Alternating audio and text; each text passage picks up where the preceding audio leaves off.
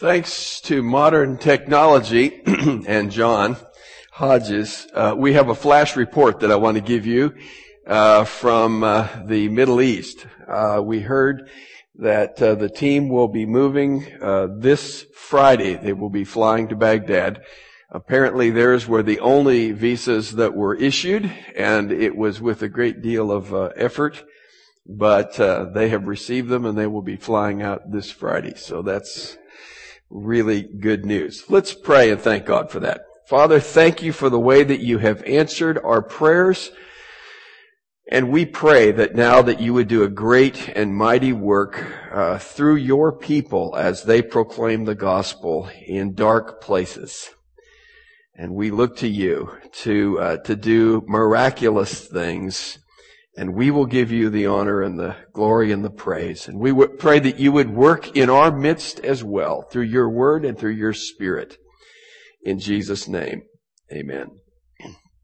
This is lesson 7 in a series on the letters to the, or letter to the churches of Asia. And we're in chapter 2, verses 18 through 29. I'm going to toss something in that I didn't put in my notes, but it occurred to me. When I was preaching in Asia some time ago, I happened to choose to preach through Genesis. And so I was working on the story of Joseph and his brothers, but of course it all starts with the strife that goes on in the midst of the wives of Jacob, you remember. And so anyway, after one or two of those messages, you know that Genesis 38 talks about Potiphar's wife and whatever, and there's all kinds of intrigue going on. But one of the men came up and he said, "All you do is talk about sex all the time." And I said, "Well, you know, that really is what's in the Bible." And so this morning I'm going to talk to you about sex. Because it's here, and if you think it's sex, well, if you listened to the message for Pergamum, it was. But we're going to leave it after this particular Sunday. These two churches, Pergamum and Thyatira, specifically have this whole issue of sexual immorality in the sights of our Lord. Now, if you look on the PowerPoint, you'll see the city of Thyatira that is there. It is an inland city, about roughly 40 miles inland from the Aegean Sea. And we know virtually nothing about it other than the fact that Lydia, in Acts chapter 16, is said to come from Thyatira.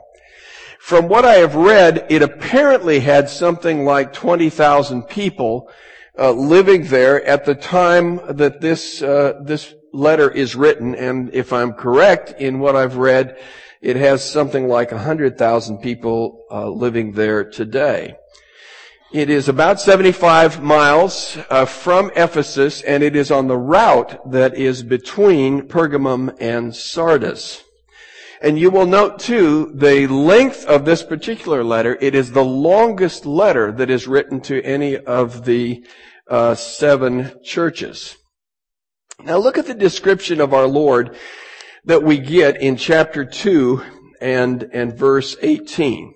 "And to the angel of the church in Thyatira write, the Son of God, who has eyes like a flame of fire and his feet are like burnished bronze, says this." Interestingly, that expression, the Son of God, is found only once in the book of Revelation, and this is the place. There are all kinds of other descriptive words used for our Lord, but he is called the Son of God here. I couldn't help but look at 1 John chapter 5 and verse 5 because I read these words. "And who is the one who overcomes the world, but he who believes that Jesus is the Son of God?"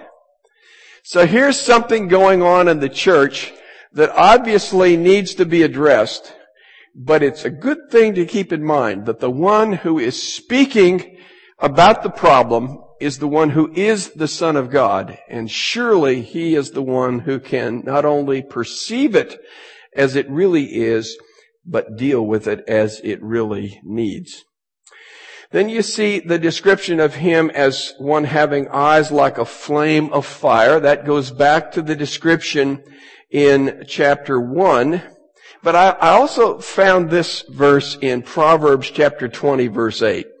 A king who sits in the throne of justice disperses all evil with his eyes. For those of you who were school teachers, as I once was, or who are, keep this verse in mind. It is amazing what you can do with your eyes in a classroom. Without saying a word, you just rivet those old eagle eyes and watch them wilt. And especially if they know that you might be expected to follow through. But if you look also in Revelation chapter 19, verses 11 through 16, you'll see the description there of our Lord. And part of that description is again, our Lord with these flaming eyes, but also out of his mouth comes this two-edged sword, and it is this point in Revelation where it speaks of him bringing judgment upon his enemies. So this is no idle threat. The eyes are the window of the soul, and there is something to be seen in the eyes of our Lord as he speaks to this church and as he describes himself. It says also that he has feet like burnished bronze. That takes me back to Daniel chapter 2 and Nebuchadnezzar's dream. And remember, the dream is of a statue, not a living being. But that statue has the head of gold and remember the breast of silver, and then they got the bronze down here, and finally the feet are iron mixed with clay. So that when that stone comes from nowhere and strikes this thing, this image just literally vaporizes, pulverizes into dust and just blows away. I guess the point is, iron and clay don't make for good feet. And if you don't have good foundations, you're not going to stand. Now compare that with Daniel chapter 10, verses 5 and 6. And here is the vision that Daniel sees, not of a statue, but of our living Lord. Listen to what it says. Daniel chapter 10 and verse 5. Oh, I love the turning of the pages, and I got to tell you a story. I was down at the seminary with Bill last week, and I was sitting next to the president of the seminary, and they were turning in their scriptures, and everybody else was rustling through their pages. And he was going through his iPad. I thought, there's something really wrong with this. At least give me the sound of a turning page in that iPod, so their iPad, so you really hear those scriptures. I love the sound. All right. So in Daniel chapter 10, we read these words. I lifted my eyes and looked, and behold, there was a certain man dressed in linen, whose waist was girded with a belt of pure gold of Uphaz. His body was like beryl. His face had the appearance of lightning. His eyes were like flaming torches. His arms and feet like the gleam of polished bronze. If you'll pardon me, I call those heat-treated feet. And what that means is there's no stone going to hit those feet and make that person collapse and vaporize, right? And when you think about that, then in terms of Ephesians chapter 6 and the armor that the Christian is supposed to have, we are supposed to have our feet shod with the preparation of the gospel of peace. Anybody who is going to fight, whether it be offensive or defensive, had better be on solid footing. And our Lord is clearly that. He sees with eyes of fire. He stands firmly on feet of bronze. All right, let's look now at our Lord's assessment of the church in chapter 2, verses 19 through 21. It's a little hard to make the breaks here, and they're a little bit artificial, but let's take a look. I know your deeds and your love and your faith and service and perseverance, and that your deeds of late are greater than at first. But I have this against you, that you tolerate the woman Jezebel. Some say that woman Jezebel. I kind of like that. who calls herself a prophetess, and she teaches and leads my bondservants astray so that they commit acts of immorality and eat things sacrificed to idols. And I gave her time to repent, and she does not want to repent of her immorality. So the commendation in verse 19, very similar to that which we find of the church at Ephesus, at the beginning of this whole matter, at the beginning of chapter 2. They are love, faith, service, endurance, and growth. Now, this is where you have a departure from Ephesus. Ephesus had a pit bull mentality when it came to doctrinal purity. They had a problem with love. And Ephesus is never said to have grown. They are told to look back, as it were, to where they were. So they have backslidden in some way or form, where this church is actually growing. And they have the love that Ephesus doesn't have. What they don't have is that urge to keep pure doctrine and practice. It's not here, as described by our Lord Jesus. Now look at the condemnation of Jezebel. And I want to say to you, first of all, it is expected of these people, Gentiles though they were, it is expected of them to know the Old Testament well enough to draw up in their minds a mental picture. Now, I hope you would read it like I do. And you would say, this woman is not, her name is not literally Jezebel. Right?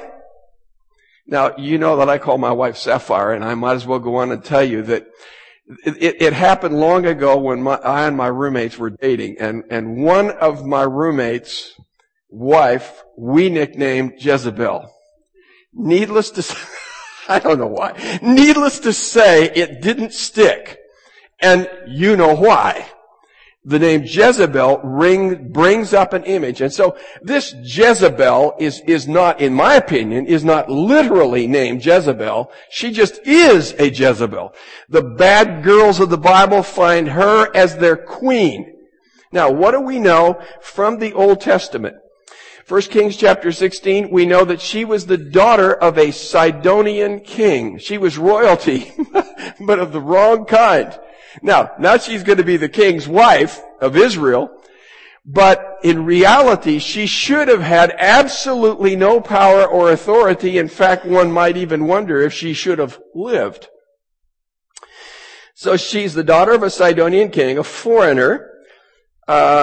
She killed the true prophets of God. You remember the whole story where the prophets were hidden away in groups of 50. To keep her from killing them, so she was doing great damage and opposing the true God of Israel and His prophets. And she was a great manipulator. She manipulated Ahab, and she acted with his authority. Now I'm going clearly to 1 Kings chapter 21 and the field of Naboth. You remember Naboth's vineyard? And here's, I don't know how to say it nicely. Ahab was a wimp, was he not? He was just a flat wimp. So here he is. He decides that it would be nice and convenient if he owned this vineyard that was close to, apparently adjacent to his property. And so he offers a more than reasonable payment for that property. The problem was that in Israel, you had to keep your property within your family inheritance. He could not sell it, no matter what the price was. So Ahab comes home whimpering and crying and being depressed, and Jezebel says, "Oh, for crying out loud, buck up. I'll get that field for you." She sends out, remember, a letter of instruction to these people. So they're going to have this fasting and whatever, and all of this is because there must be something terribly wrong in Israel. And then people are going to bring these false charges against Naboth, and he will be put to death, and the king ends up with his property. But all of that is done by Jezebel in Ahab's name with his authority. So she is a manipulator for sure. She dies an ugly death. I'm sorry, I couldn't resist. Dog food. What? Is that not right? It said, there won't be anything left to bury. The dogs are going to eat her. And you remember the story, and I might as well tell this last part. She relied on her beauty. Now here comes old Jehu. Speed demon that he was, he drove worse than Gary Boatman in his Corvette. I just had to say that. Okay. So, he doesn't really drive badly. I was just pulling his leg. But old Jehu, you know, he was laying rubber all over town, racking his pipes, and people saw him and they said, "Oh, that guy drives like Jehu," right? He was a bad driver. He squeals up to the palace, and out comes Jezebel, but not immediately. What does she do first? She goes to the beauty parlor. And it's interesting to look how the translations do this. One says she put mascara on her eyes and whatever. And then I think the old King James just says she painted her face. Well, that's not bad. We all know what that means. And she had a lot fewer choices then than women have today. I can imagine it'd take about a day for her to get ready to lean out that window. But the bottom line was, she was still relying on her physical beauty. She wants Jehu to look upon her, and she felt that she was so stunning in her beauty that Jehu, like Ahab, just didn't know how to say no. So she leans out the window. You remember what Jehu says? "Who up there?" There's a couple of servants looking out the window with her. "Who up there is for me? Then give her a push." Whoosh! Out she goes, painted face and all. And the dogs loved it. It was just like barbecue sauce. And away they went. Anyway, that's the story of her. Now, the ugly death is a part of the picture, folks. The ugly death has to be seen as a part of the picture because that's where her conduct and immorality led. It was God's judgment upon her for her sin. All right. So now let's take a look at what we know from our text about Jezebel. Oh, I have to tell you, I get a kick out of this. There's a little textual variation. And so where it says, most of our translations would say, that woman or the woman Jezebel, there's not a dispute. But there are some manuscripts that say, your woman. And when you see your in that way, you would tend to translate that word wife, which it could mean either one, woman or wife. Your wife. I love reading A.T. Robertson, the Baptist, who says it can't possibly be your wife because then Jezebel would have been the pastor's wife. You know what?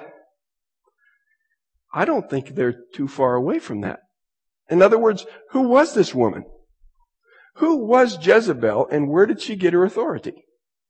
She got it from her husband, did she not? Now, I'm not saying she's the pastor's wife. She may have been an elder's wife. But the reality is, she operates on authority outside of her own. That's her power base, as I understand it. Anyway, that woman. The other thing I would underscore here is this. Her gender is important in this text. He does not say that person. He says that woman, Jezebel. And that's why I say, this whole passage has a kind of sexual connotation or aura to it. And if you don't see that, then you're going to miss it because that's what's going on, I think, in this whole thing. Just like Adam found it hard to say no to Eve, Ahab found it hard to say no to Jezebel. And some people find it hard to say no to women heretics today. All right. She's a self-proclaimed prophetess. She is not a prophet, right? She would be a false prophet, but she claims divine authority. So when she gets off in some of these really ethereal things, she's not coming out of the scriptures, folks. She's coming out of her revelation.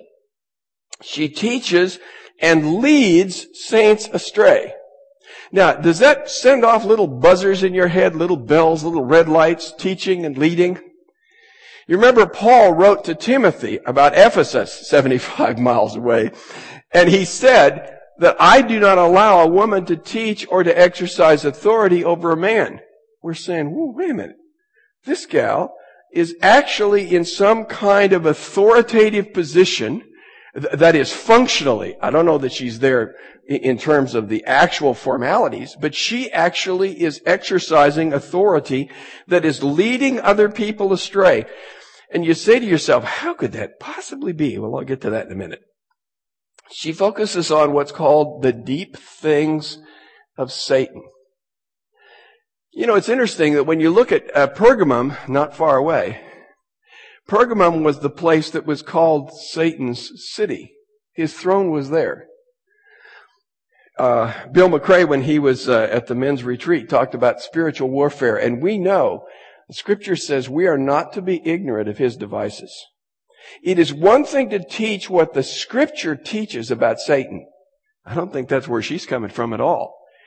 When she's going to the deep things of Satan, it seems to me that what she's saying is something like this. You know, we really as Christians need to understand more about our enemy. And so she goes off into all this stuff that frankly, we ought not to be talking about. Remember when Paul says in Ephesians chapter 5, there are things that are a part of darkness that ought not to even be spoken of?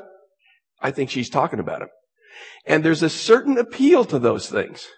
Do you remember when God says to the Israelites, you're going to come into the land and you're going to take possession of those cities, and part of that is you're going to take some of the spoil.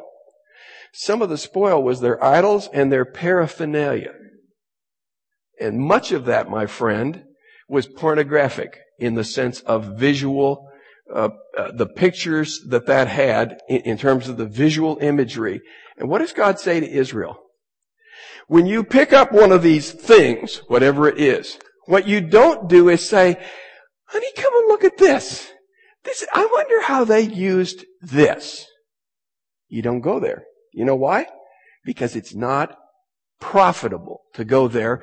And it seems to me she's into territory that is outside the boundaries, and it is that territory which seems to be seductive in terms of leading some astray into immorality and false doctrine. Now, the way I read the text, she in the past was given the opportunity to repent. I do not know how that came about. I don't know whether a prophet in the church confronted her with her sin, or even if the church sought to exercise discipline. But in some way or form, she is confronted, and the way the text reads, that was a past action. The text reads, and she still doesn't want to repent. In other words, rebuke is past. Unwillingness to repent is ongoing into the present. If I'm reading correctly, and I believe I am. Her doom is coming, and it isn't pretty. Would you not agree with that? Now, I have to tell you, when I read this text, it is a mixture, if I understand correctly, it is a mixture of metaphor and literal. So that when it speaks about meats offered to idols and immorality, I believe it's literal immorality. I don't know what, I don't need to know what, but it really falls neatly in that category. But when it talks about them committing adultery with her, I'm not really clear on exactly what that means, and I don't need to be clear, but it may well be metaphorical at that point. So when our Lord says, I will throw her into her bed of sickness, it's not hard to figure out what the bed has to do with that whole imagery. The sickness, whether she actually gets ill in all of that, I don't know. But it seems to me what God is saying is, I'm going to take her and I'm going to deal with her in judgment in a way that is very fitting and appropriate for her offense. So her doom is coming, and like Jezebel's, it won't be pretty. And that doom, of course, comes to others who follow her. So I ask the question, how did Jezebel pull it off? I don't think she was ugly, folks. I don't think she was ugly. In fact, I would tend to say she was exotic in her beauty. Why do you think Solomon, for example, and David, what was so interesting about foreign wives? There's something about the exotic element of that probably is not altogether healthy, and there is some appeal to that. And I say with Jezebel, why are you putting your makeup on the last minute? Because that was the way she got her way, I think. She probably put it on and said, and I deserve it. Isn't that one of those commercials that says that, I do my hair and I'm worth it? She was too. Okay, I'm sorry. I just had to say that. And by usurping her husband's authority. Look at folks. Can you see this? Here we are, 75 miles away from a church that's been told women are not to teach or to lead men. Here she is doing that. We know immorality is forbidden. How does that happen? How does somebody manage to do that? And if our Lord chose to call her Jezebel, is it possible that she did it just like Jezebel did? Now, maybe she wasn't the pastor's wife. Maybe she was an elder's wife. And that creates all kinds of difficulties from what I understand about elders, because are you going to go to your elders and say, so-and-so, your wife's out of line? It's a little tough. But it seems to me that there's something going on of that nature. Okay.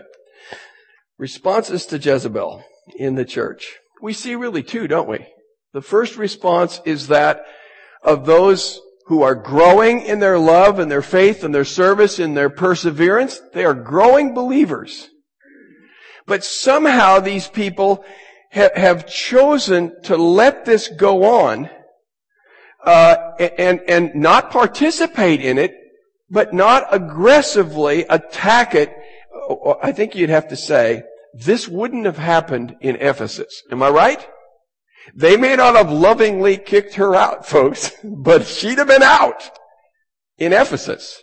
May have been a little love lost there in Ephesus, but it would have happened. Somehow here, these godly people are playing a passive role. Now I'm going to go ahead and cheat and tell you a little bit of my theory. What if it was an elder-led church and the people said to themselves, and it's Mrs. Elder? Perhaps some of those people said, I'm not an elder in this church. I'm not a leader in this church. It's the elder's responsibility. Does our Lord let them off? Does he say, okay, that's a leadership problem, then it must not be yours? Seems to me what he's saying is, you're sitting there and letting it happen. But you have a responsibility as people in the body of Christ. You have a responsibility for it to be dealt with within the body. All right, those who did follow Jezebel. Sexual immorality, food sacrificed to idols. Boy, that whole thing that you see in Acts chapter 15, and then you see again in 1 Corinthians chapter 8 through chapter 11, as I read them, about food offered to idols and how important it is, how significant it is to be a part when you're a part of that heathen idolatrous worship. And remember Exodus 32, golden calf. Aaron declares a worship holiday. They rose up to eat, to drink, and to play. I think we need go no further than that. And you understand exactly what's going on. That was at the heart and soul of heathen religion, folks. That's what it was about. No wonder you had mega churches in those days. Everybody was going to church every day of the week. How spiritual could you be? So, there are those who are following her, and then it says they commit adultery with her. I don't know whether what's going on there is such a level of sensuality that immorality, and by the way, it changes from the word porneia, which speaks more generically of all kinds of sexual immorality, to adultery. So I don't know whether there is actually some kind of mental thing going on where by nature, the nature of what she is doing and how she is doing it, it actually causes men to stumble in that area of their lives. Don't know. But that's what it says. Commit adultery with her. Bad stuff going on in that church. The call to repentance and action. Our Lord does not call on Jezebel to repent. He did that earlier. Her time of judgment is coming soon. He will cast her on the bed of sickness. Her children, and there again, sounds metaphorical to me. Those who are the offspring, the product of what she has done, they're going to suffer and they're going to die of some plague or whatever it is. It's not pretty. Judgment is coming on her and on those who follow her. And those who didn't follow her are expected to do something. I didn't get this until it finally occurred to me when he says, I place no other, or some texts say, additional burden on you. Initially, I came away with a question saying, why doesn't he tell the church to deal with her? When he says, I don't place any other burden on you, I think what he's saying is this. I do expect you to deal with her. I do expect it. I'm not laying a whole bunch of other things on you, but this one thing you better get right. Take care of this. No other responsibilities. Just this one. Deal with that. Hold fast to those things which you have been taught. The promised rewards for overcomers. To reign triumphantly with Jesus Christ as he brings justice and judgment and defeat to his enemies. Isn't that the picture that you see? The picture of now prevailing. If you look at Psalm chapter 2, for instance, at verses 8 and 9, you see that judgment described. Remember, the Lord is laughing at those who have their schemes and their plans against him. And it says, ask of me, and I will surely give the nations as thine inheritance, and the very ends of the earth as thy possession. Thou shalt break them with a rod of iron, thou shalt shatter them with earthenware. That's exactly what Revelation 19 describes. Our Lord is going to come in judgment, and we are to reign with him. Those who overcome will reign with him, and we will be participants in some way in the making right of things that have to do with the evils in that church. Here's where I threw in Numbers chapter 16, verses 20 through 35. Remember the story of Korah, Dathan, and Abiram? It's really a revolt against God's authority in Moses and Aaron over the Israelites. And God says, we're going to draw a dividing line. And remember, Moses says, if something absolutely out of the ordinary doesn't happen this day, then I have no authority under God. But if the ground opens up and swallows these people, then you better understand that it's God who's given me the authority. But the interesting thing that happens there is that the outcome is declared. The judgment is declared, and now Israel is called on to make a decision. And that is, who are you going to be standing next to? Right? I mean, let's face it. Here you got all of Israel gathered around, and you've got two opposite sides, and here's the whole rebel side over here. Can you see the Israelites just kind of moving away? I think I'm over here. You're over there. And they're getting their distance, because when that ground opens up, they don't want to be with them. That's the way I read this text. As God is speaking to the people in this church, he's saying, here is the outcome for people who have gone this way. You had better make a decision on which side of the line you're standing, because judgment is coming upon those who have had any part in what is taking place. Okay, let's talk about some things by way of application. One is interpreting this text.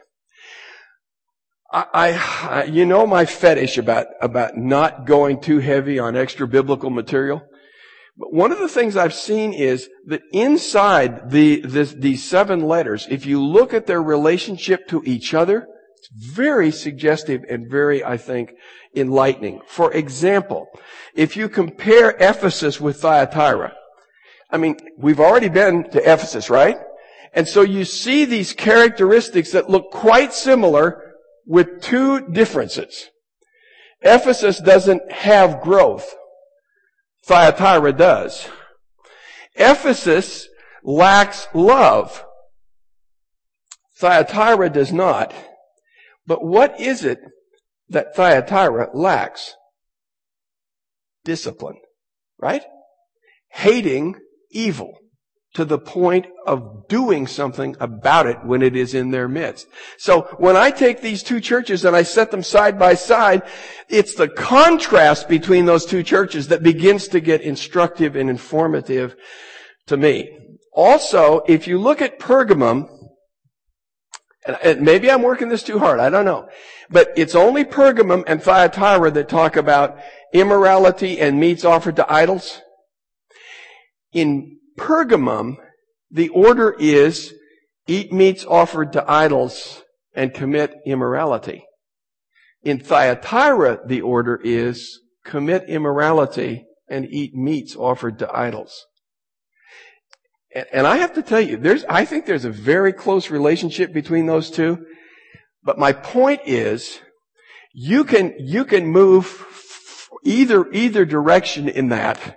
But it seems to me one thing leads to another, and Satan is not limited in his options. He will work whichever way he wants. If he can play the game with you and mislead you and deceive you intellectually to the point where you eventually commit immorality, that's fine. If he works on you to commit immorality so you change your theology, that's fine with him. But these two churches, when placed side by side, and I see the reverse order, I say to myself, maybe it works both ways, and maybe I ought to think about that. That would help in the interpretation. So that leads me to the conclusion. Our strengths may be very closely linked to our weaknesses. I said that before with Ephesus, but I need to say it now again. Church at Ephesus had the strength of doctrinal purity. They had the weakness of love. This church has the strength of love and the weakness of doctrinal purity. Now, when I put those two together, I say to myself, that's kind of an interesting comparison, don't you think? And all I'm saying to you is, we need both. But how easy it is for us, how easy it is for Satan to attack us in the area of our greatest strength and actually work that to where it brings about a weakness. Every strength, when you read in Romans chapter 12 and it's talking about those who show mercy, they're to do it cheerfully. It's easy for mercy givers to get grumpy because it just gets tiring and wearying. And for leaders to actually do it in a right way, and for givers to give with not extra motivations, dual motivations for other people's gratitude, for whatever you get out of it. Every strength has its corresponding weakness, and it seems to me that we see that when you put Ephesus alongside of Thyatira. Strong on love, weak on discipline. That sounds like the church at Corinth to me, who were actually proud of the fact that they had unconditionally embraced this guy living with his father's wife. Something wrong with that picture, and this text may point it out. I've said it before, but I'll say it one more time. There is a relationship between tolerance and privatization. Somehow the saints at Thyatira are able to say to themselves, well, that's them. And we're us. And that's their business. That's their belief. That's their truth. That's their value system. We see that going on in the world, but friends, it's coming to the church too. Where Christians are going to begin to look at different lifestyles and whatever and say, well, that's their lifestyle. No, it isn't. It's sin.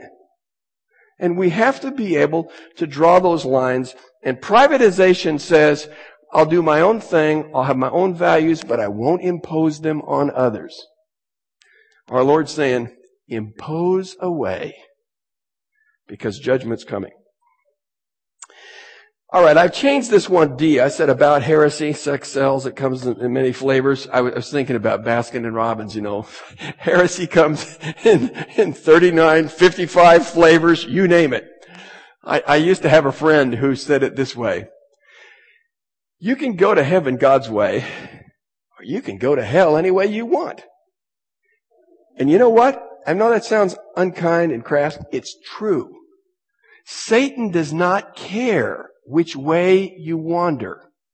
just so you wander from the truth. And so I see here that one of the things that is somehow tied into this heresy is that there is a sexual orientation to that. And if you look, my friends, if you look at the Old Testament, especially the Canaanite religions, sex and spirituality were just totally intertwined, as they were in Corinth and all of these cities. Sex and immorality, in the name of spirituality, are very much intertwined, and we have to be very, very careful about that. Why are many of the cults founded by women? Might be because men find it hard to say no. Well, I was thinking too, it works both ways. In 2 Timothy, Paul talks about those false teachers who will take captive those silly women, whatever, and go on. And I don't think that's talking about the stupidity of that particular group. It's saying there is something about those men that appeal to those women. And I'm saying, I think that's not devoid of a sexual element, just as we see with Balaam in the Balaam stuff in Pergamum, and we see here, there often can be that element. Now, that really helped me to start to look more carefully at the New Testament and the Old. Let me start there. Old Testament. You remember that text? I looked it up and then I forgot it, but it's there. I can look it up again. A text that says the priest is not to go upstairs when he's involved in his priestly duties, because something might be seen that is unseemly. And what that text is saying is, God does not want the exercise of priestly duties to have any kind of sexual orientation or connotation to it. When you look at the New Testament now, and you see, for instance, in 1 Timothy 3 and in Titus chapter 2, these qualifications for women. Remember, it talks, some would argue whether it's the deacons' wives or the elders' wives. In my book, it's both. But isn't it interesting that there are qualifications, brief though they may be, for the wife of an elder? My text helps me understand why that's true. Because it's trying to filter out the Jezebels before something happens in the church where there's undue authority exercised. Now when I think about those passages from Peter and Paul that talk about women and their dominance in church, does that not start to ring a bell in your mind and say, that makes some sense? That makes some sense. If the church at Thyatira was following Paul's instructions about the role of women in public worship, I don't think you'd have had Jezebel doing what she was doing in front of the church, I'm guessing. I wonder if she was a part of the music team. I want to tell you, I praise God. I praise God for the godly women, beautiful godly women in this church. But I want to tell you, there are churches where women are not sensitive to the way they dress and the way they move. When I was involved in prison ministry, sometimes we'd have a group come in that would be a part of the whole program. And every once in a while I'd hear somebody say, "Oh, did you notice how the men were moved by that music?" Are you stupid? What do you think what is moving them? And there again, sensuality, sexuality, and spirituality have been blended. Here are guys who are caged. And if you start moving around and doing all your things, folks, they read that a particular way. We have to be careful of how we conduct ourselves. So when Paul talks about the way you wear your hair, the way you beautify yourself, it's not saying women ought to be ugly. It's saying women need to be careful that they do not act or look in a way that is seductive and actually be the downfall of men. Now, can we turn that around? Of course we can and should. But Jezebel's a woman. So I'm just saying, I am grateful for what I see here. I do not cringe on Sundays. I have been in churches where I do. And I say to myself, oh my goodness, what are they doing? And it's not the volume and it's not the beat. It's just the whole kind of mood that sets the wrong tone. The deep things of Satan. We need to be careful about those mysteries that have not been revealed. Deuteronomy 29:29. The secret things belong to God. Leave them alone. Leave them secret. We're here to study what God has said. And the last one. Overcomers choose the overcomer. I was so disgusted with myself 2 weeks ago because I've tried to say, what is the relationship between what's said to this church and what's said throughout the rest of Revelation? And here was Pergamum, where it's Satan's city, and his throne is there. And I forgot to connect it to the rest of Revelation. If you're in that city of Pergamum, and Satan is really active there in what's going on, what does the rest of the book of Revelation say to you? It says to me, Jesus wins, Satan loses. Big time. Doesn't that put that whole thing in perspective? Okay, so it's Satan's city. And the outcome? Satan's dead meat. That ought to tell me I need to align myself on the right side. When I see the benefits that are offered here to the overcomer, these are really the benefits of the overcomer. And I share in those benefits as I share in Him. So when I look at this text and I see that our Lord is going to be the victor over all of His enemies, that His people who are faithful to Him are going to be a part of that, it says to me, I need to be on His side, not on theirs. That's what Revelation is all about. And so I close with this. If you're here and have never trusted in Jesus Christ as your Savior, Revelation tells you what side to pick. And it's standing with Jesus. It's standing with Him. In our last hour, we urged people to stand with Jesus and recognize it was His death that paid the price for our sins. His perfect life, which is so different from ours. His resurrection, which spells our life. Stand with Jesus. Not only in your salvation, but in your daily life. He is the overcomer. And we overcome in Him. Father, thank You for the Lord Jesus. Thank You for this word to this church at Thyatira. We recognize in our own culture how much a part sex plays in everything from selling toothpaste to whatever. It's a part of the fabric. Help us not to somehow make sexuality a factor in what draws people to Jesus Christ. In Jesus' name we pray. Amen.